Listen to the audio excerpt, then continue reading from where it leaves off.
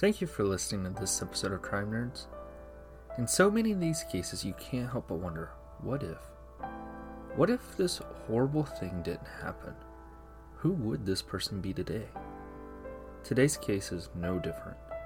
This is the story of a young woman who had a very bright future ahead of her. And then tragedy struck. This is the story of Annie Lee.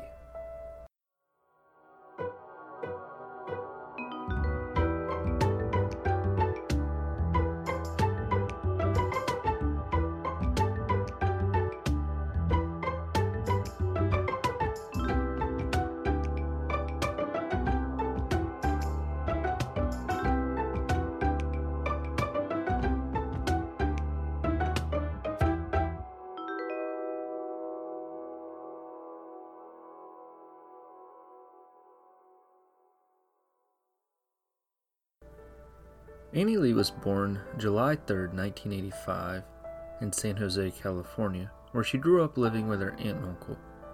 In 2003, she graduated as the valedictorian of her high school, and she was voted the most likely to become the next Einstein.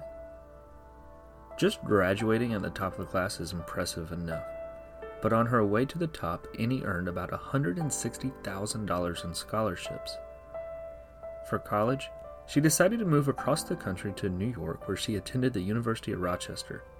She majored in cell developmental biology and minored in medical anthropology. I can barely even say those words. Annie was accepted into their graduate program at Yale, where she was going to earn her doctorate in pharmacology. A lot of her research revolved around the treatment of diabetes and cancer. Around this time, Annie met a guy named Jonathan Wadowski. He was a graduate student at Columbia University where he studied physics and mathematics. Annie and Jonathan, they fell in love and became engaged. They set a wedding date for September 13th, 2009. On September 8th, 2009, just a few days before her wedding, Annie left her apartment. She took the Yale Transit to the Sterling Hall of Medicine on the campus. Around 10 a.m., she left Sterling Hall and walked to another campus building on Amistad Street, which is where her research lab was at. The security camera showed Annie walking into the building just a few minutes after 10. Then, around 9 o'clock that night, Annie's roommates were worried because she hadn't returned home and they didn't hear anything from her. So they contacted the police and reported her missing. Police began reviewing the security footage around the building that the research lab was at. They saw Annie walked into the building around 10, but she was never seen walking out. The building was closed down and police began searching the building from bottom to top. When they didn't find her in the building, things began to not look very promising. Since she wasn't seen coming out of the building, if she wasn't still in the building somewhere, one of the only other ways that she could have gotten out of that building is if someone put her in a garbage can or something. So they immediately went to the Hartford dump where they began searching through the garbage. By this time, the FBI, New Haven Police, and the Connecticut State Police were all involved in these search efforts. On September 12th, police found evidence that was hidden in a ceiling tile just outside the lab.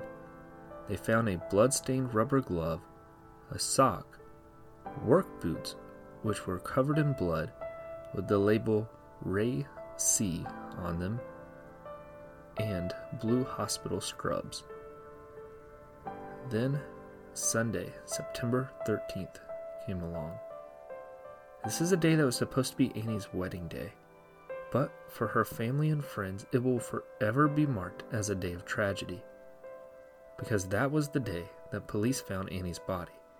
Her body was placed inside of a wall that held cable wires in the basement of the research lab.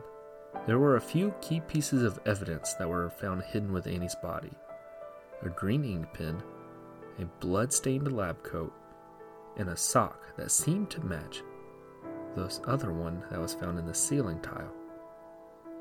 The medical examiner would conclude that Annie's cause of death was strangulation. This building had pretty tight security. It had 75 security cameras. To enter the building, and to enter each room in the building, you had to have a Yale ID card to scan. This led investigators to believe that the suspect was going to be an employee or a student. The main suspect that police quickly learned about was 24-year-old lab technician Raymond Clark.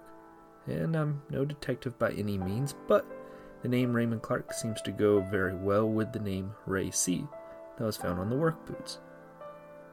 During their interviews with other employees and students, investigators learned that Raymond showed some odd behaviors after Annie went missing.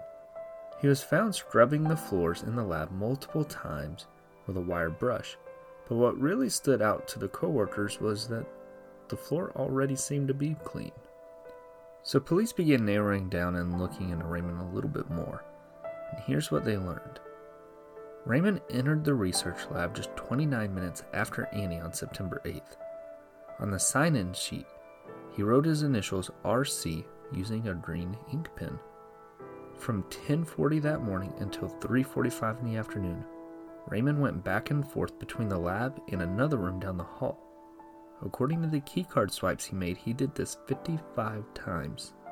Investigators pulled his previous history of using the keycard, and he had never went back and forth between the two rooms that many times in one working day. When Raymond was observed on the video leaving the lab that afternoon, he was wearing completely different clothes than what he arrived in.